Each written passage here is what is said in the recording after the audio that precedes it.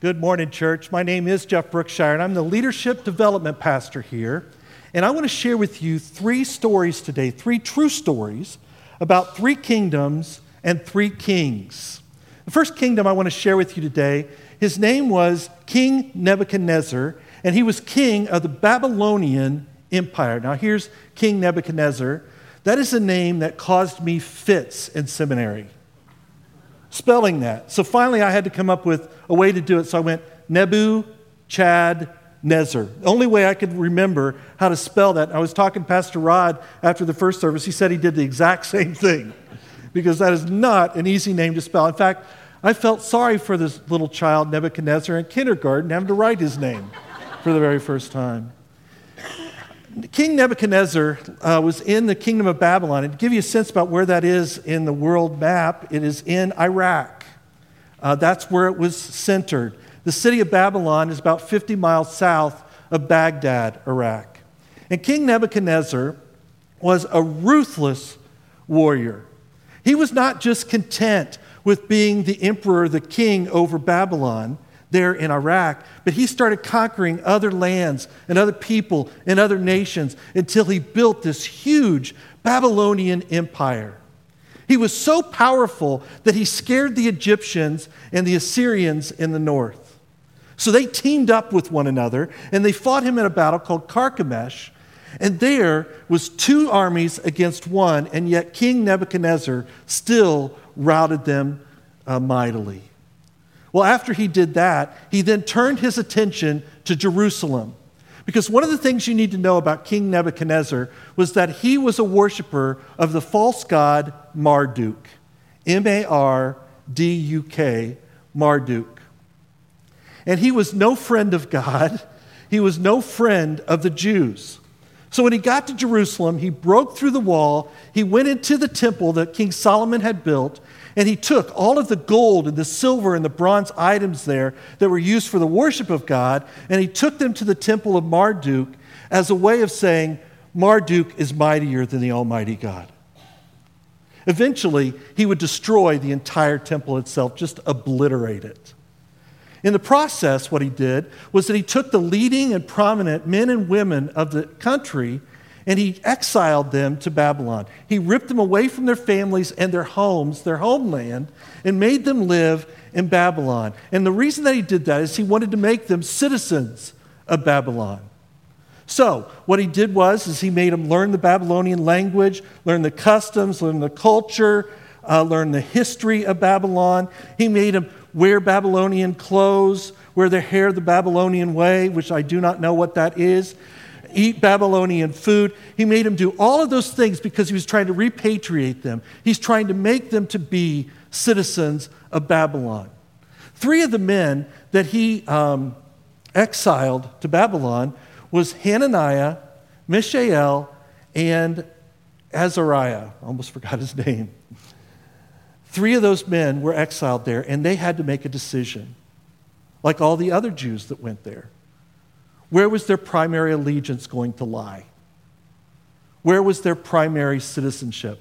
Were they primarily citizens of Israel, where they had grown up, where their heart was, or were now they going to put their primary allegiance into Babylon, being citizens of Babylon? They had to make a choice. Well, a lot of the nations that were conquered, and some of the Jews, made that choice by melting into the culture. They lived out that saying, when in Rome, do as the Romans do. They just melted into the culture. They became Babylonians. They acted like Babylonians. They forgot about their allegiance to Israel and to Almighty God. My question is, what would you have done?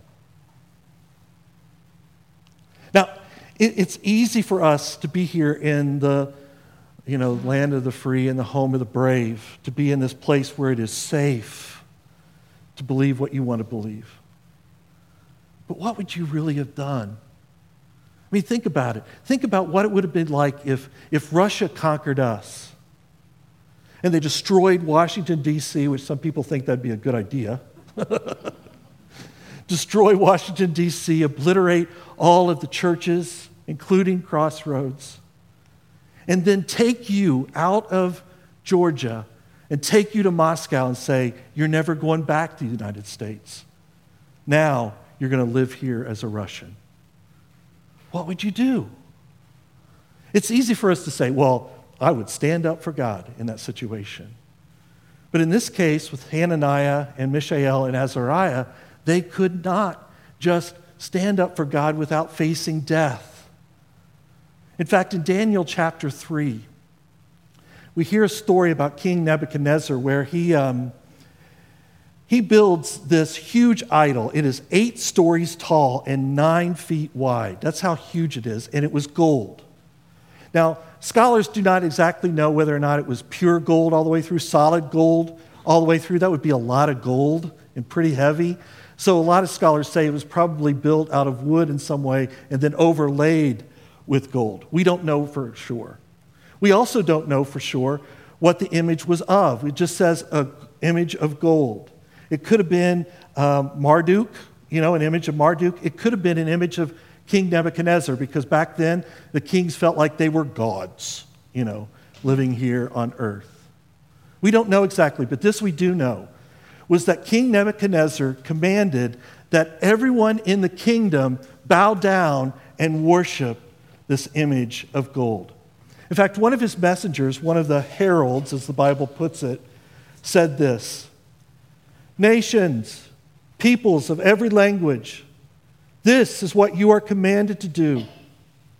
As soon as you hear the sound of the horn, flute, zither, lyre, harp, pipe, and all kinds of music, you must fall down and worship the image of gold that King Nebuchadnezzar has set up.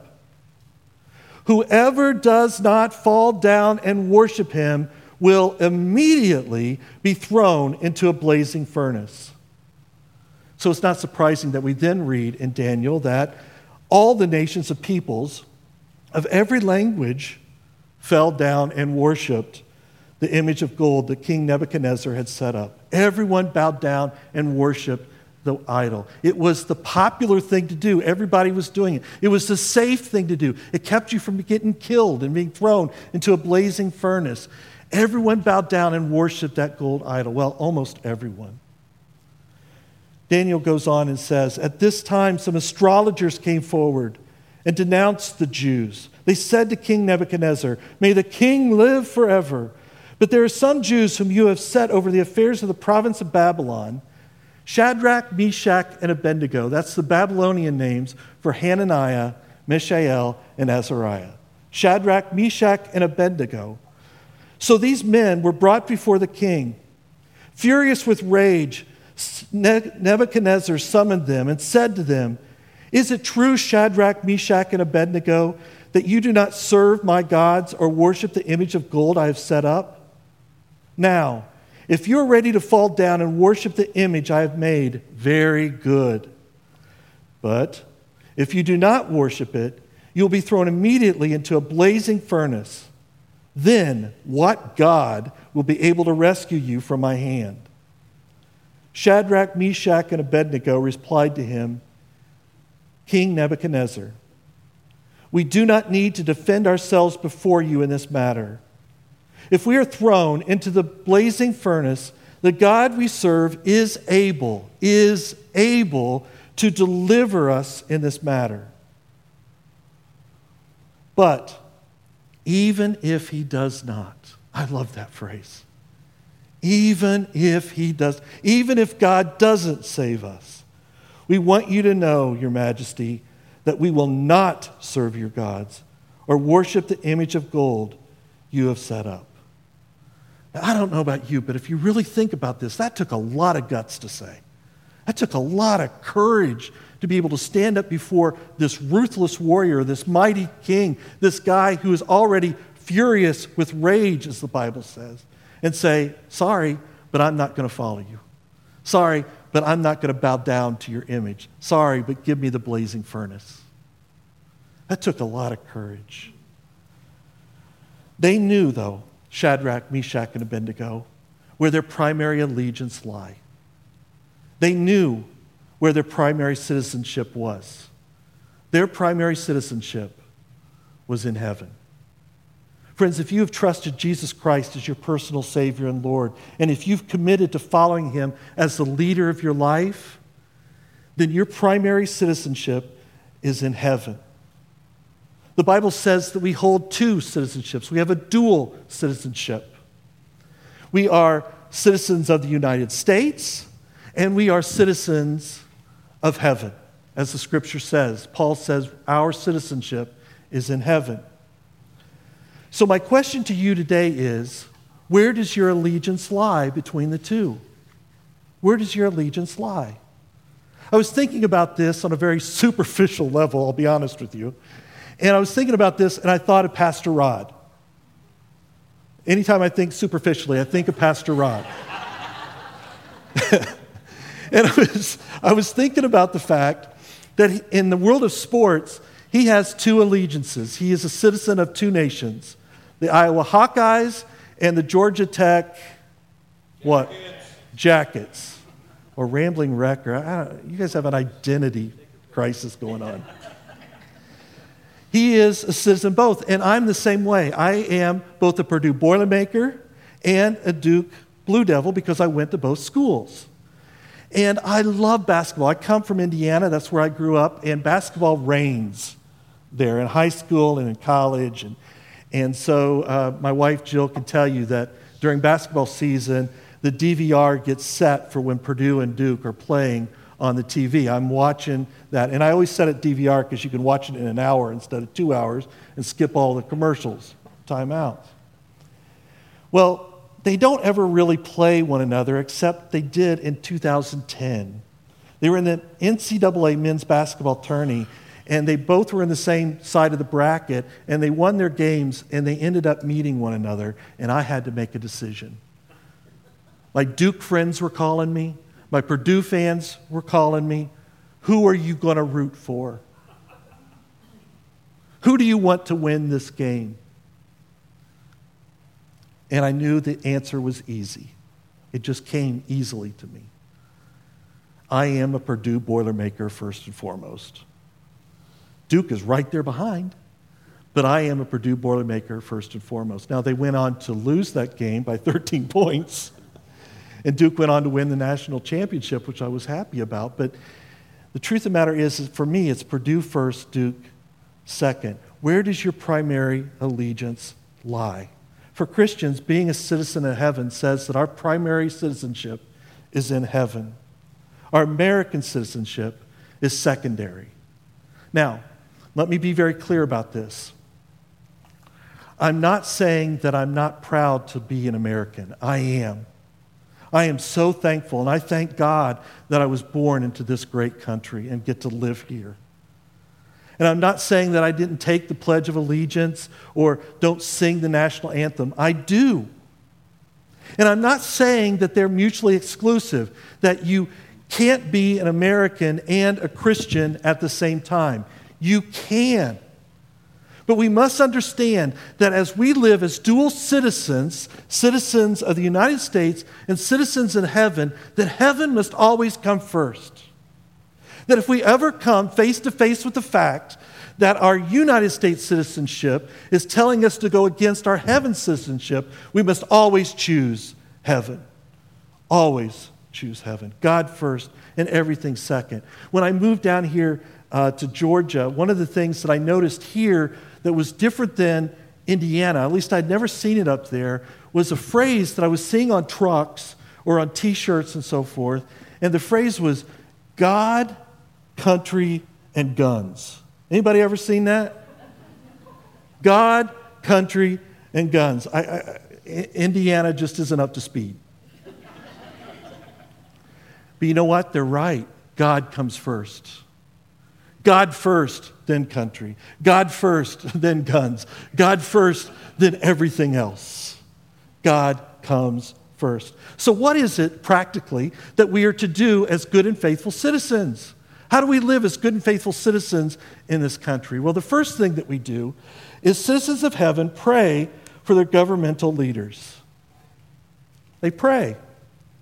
The Apostle Paul wrote, I urge then, first of all, that petitions, which is a type of prayer, prayers, intercession, which is a type of prayer, and thanksgiving, which is a type of prayer, be made for all people.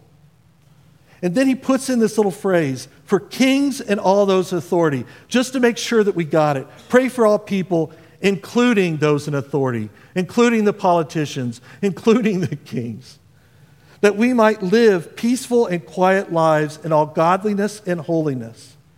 This is good and pleases God our Savior, who wants all people to be saved and come to the knowledge of the truth. Now, what's interesting to me about this is another kingdom. By this time, it was around 60 years after Jesus was born. At this particular time, the Babylonian Empire was long and gone. Nebuchadnezzar was dead in the ground. And now, the ruling empire was the Roman Empire that ruled over that part of the modern world. And the Caesar of the Roman Empire at that time was a guy by the name of Nero. Nero was also a ruthless leader. In fact, he even had his mother executed, which must have been very awkward for him at the next Mother's Day that showed up. He even had his mother executed. And he was all about himself. So one of the things that he wanted to do was he wanted to build this huge palace for himself in Rome. But the problem was that there were homes and there were businesses where he wanted to build his palace. So he made it very clear that he was going to steal these homes. He was going to take these homes and these businesses. He was going to demolish them, and then he was going to build his huge palace. Well, in 60 AD, a great fire broke out in Rome. And some scholars say it destroyed up to 70% of Rome. So the rumors got started, and it spread like wildfire, no pun intended, throughout the Roman Empire that Nero was the one who started the fire. That Nero started the fire because he wanted to clear out the land so he could build his palace. So everybody was talking about how Nero had done this and Nero had done that, and they were accusing him of starting the fire, whether rightly or wrongly. So Nero realized he had a public relations problem. So he needed to blame somebody else. And this is what the Roman historian Tacitus, not Christian historian, but Roman historian said. To get rid of the report, the rumor, Nero fastened the guilt and inflicted the most exquisite tortures on a class hated for their abominations, called Christians by the populace. Accordingly, arrest was first made of all who pleaded guilty. Then upon their information, an immense multitude was convicted, not so much of the crime of firing the city, but as of hatred against mankind. Mockery of every sort was added to their deaths. Covered with the skins of beasts, the Christians were torn by dogs and perished, or were nailed to crosses, or were doomed to the flames and burnt to serve as a nightly illumination when daylight had expired.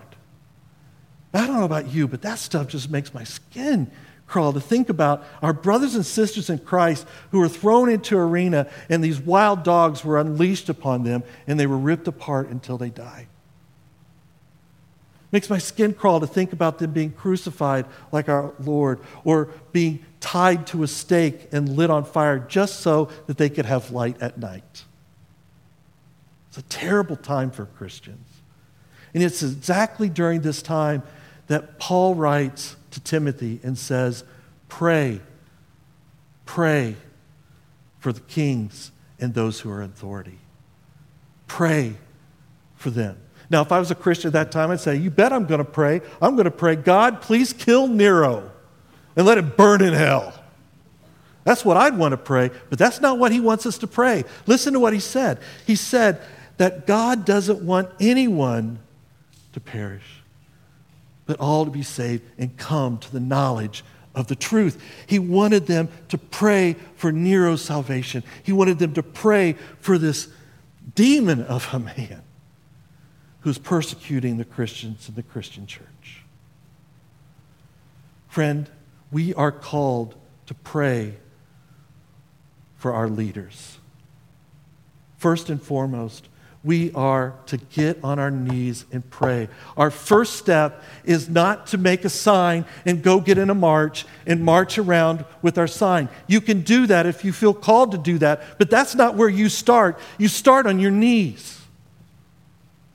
You can write something on Facebook. I don't recommend it, but you can write something on Facebook about your political beliefs. You can write all this stuff about whatever you want to do, but you don't start there. You start on your knees. It starts with an attitude of prayer, of praying to God for our leaders. So what I'm saying to you right now is that if you are not a Democrat, you are to pray for Nancy Pelosi and Chuck Schumer. If you are not a Republican, you are to pray for President Trump, Paul Ryan, and Mitch McConnell. If you are not a liberal, you are to pray for liberals. If you are not a conservative, you are to pray for conservative. That's where it starts, church. That's what we're called to do, is to get on our knees and pray for our governmental leaders. So what do we pray practically? How do we pray for our governmental leaders? Because some of you are thinking, he just mentioned some names. I have no idea how to pray for them. I was watching the news a little bit this morning, and one of these people came up, and I thought, oh man, God, you are so cruel. Making me pray for them right now because I have to, because I'm preaching the message. How do you pray for them? Well, the first thing you do is you pray that they know Jesus. And if not, that they will be saved. You pray for their salvation, just like the Christians of Paul's day prayed for Nero. Secondly, you pray that they will hear God and will listen to godly advisors, that they'll be surrounded by godly advisors. Pray that they'll hear what God is saying to them, what His will is. And then thirdly, you pray that the leaders will obey God completely, because you don't want them to just hear what God's will is. You want them to put it into practice, right?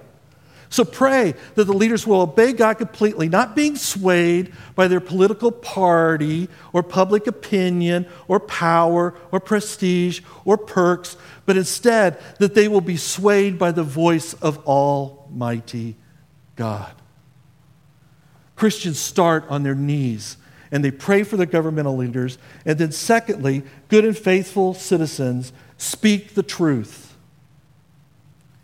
in love and act on that truth. Sometime before Jesus would go to Jerusalem, where he would be arrested and beaten, where he would be put on the cross and crucified and die, on the third day rise again from the dead. Jesus, sometime before that, was with his disciples, his 12 disciples, and he was telling them what was going to happen. He told them beforehand. He told them he's going to be arrested. He told them he was going to be crucified. He told them that he was going to die and rise again from the dead. And Peter heard this. One of the disciples, Peter heard this, and he was furious. He heard all the arrest and death and crucify and all that stuff. He didn't hear the resurrecting from the dead part. He just heard the front part of it. And so he pulls Jesus aside, and the Bible says that he does something that's rather harsh. The Bible uses the word rebuke. He rebuked Jesus. This is what he said. Never, Lord. This shall never happen to you. Jesus turned and said to Peter, "Get behind me, Satan. You are a stumbling block to me. You do not have in mind the concerns of God, but merely human concerns." Hey, did you hear that?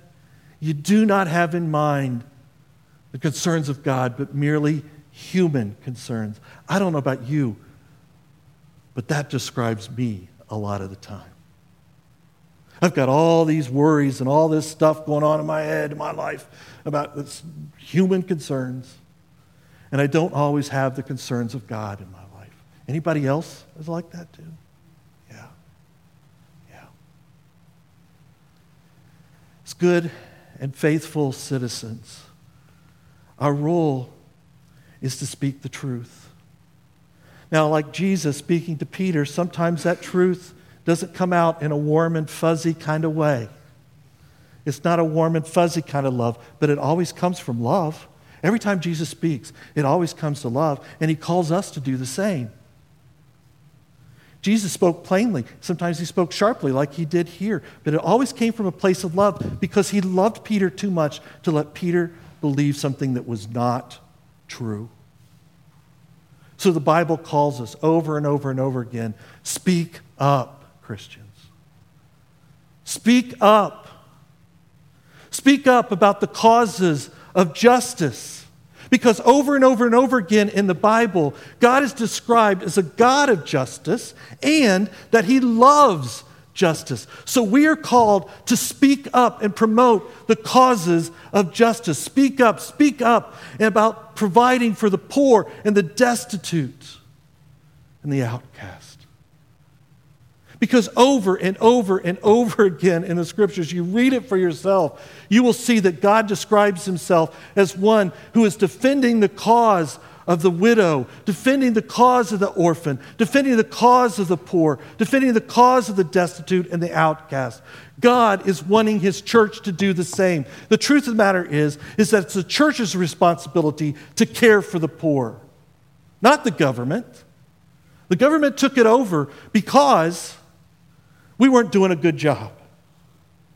Friends, it's our responsibility to promote the causes of the poor and the destitute and the outcast. Speak up and give the life-giving, life-changing, life-empowering message of Jesus Christ. Tell them that doing a bunch of good deeds is not going to get them into heaven. Tell them that just because they're a good person isn't going to mean they're making it to heaven. Tell them that just because they're religious doesn't mean they're going to go to heaven. Tell them the truth that there is a way to go to heaven, and his name is Jesus. And Jesus can save them from their sins by just asking him to forgive them. That Jesus can lead them into life in all of its fullness before death and lead them to eternal life after death. Tell them. The Apostle Paul wrote it this way. He said, how then can they call on the one they have not believed in? That's an excellent question. How can they call on the one they have not believed in? How can they pray to Jesus if they don't believe in him? And then Paul says, how can they believe in the one of whom they have heard if they haven't heard? I didn't say that right, but you got what I mean. How can they believe if they've never heard about Jesus? And how can they hear without somebody preaching or telling them about Jesus? How can they? And he says, how can anyone preach unless they are sent? As it is written, how beautiful are the feet of those who bring good news. I don't care how nasty your feet are. If you bring the good news, your feet are beautiful in the eyes of the Lord. Absolutely beautiful. We are citizens of heaven, and our primary allegiance is there. And so what I'm saying to you today is, if you have never made Jesus the King of your life, if you've never asked him to be your Savior and to follow him as Lord, I encourage you to make that pledge of allegiance today, because I'll tell you, if you do that, he will save you from the fires of hell, just like he saved Shadrach, Meshach, and Abednego from the fires of the blazing furnace. Come to Jesus today and make that pledge of allegiance. And those of you who are Christians, listen up. If you have made the concerns of humans higher than the concerns of God, if you've gotten off the path of watching him as the leader and following him as leader and Lord of your life, I encourage you to make a pledge of allegiance today, to recommit your life to making Jesus your King and heaven your primary allegiance. Today I've written a pledge of allegiance. I'm going to read through it, and then if you feel comfortable, seriously, if you can sincerely and honestly say this, then I'm going to invite you to stand with me and make this pledge. So here's how the pledge goes. I pledge allegiance to my God, the Father, Spirit, and the Son, and to his kingdom in which I am, one servant, under God, immovable, with liberty to serve him above all. Amen. If you can make that commitment, please stand. Face the cross. Place your hand over your heart. And let's make this pledge. I pledge allegiance to my God, the Father, Spirit, and the Son, and to his kingdom in which I am, one servant, under God, immovable, with liberty to serve him above all. Amen. Lord God, I thank you for those who have made that commitment today. I thank you, Lord, for the commitment that you have placed in our hearts to make you the king of our lives, to make you the one that we are primary allegiant to. And I pray, Almighty God, that as we have made this commitment today, that you will give us the strength from your Holy Spirit, that you will empower us to live out the commitment that we have made. I thank you for those who have made the commitment for the very first time. I thank you for those who have recommitted their lives. And I pray, Lord, that you will bless them, that you will just this week and today just pour out your blessings on them. And Lord, I pray that you would make us all ones who live for your glory, that you would receive all the praise and the honor and the glory now and forevermore. In Jesus' name we pray. Amen.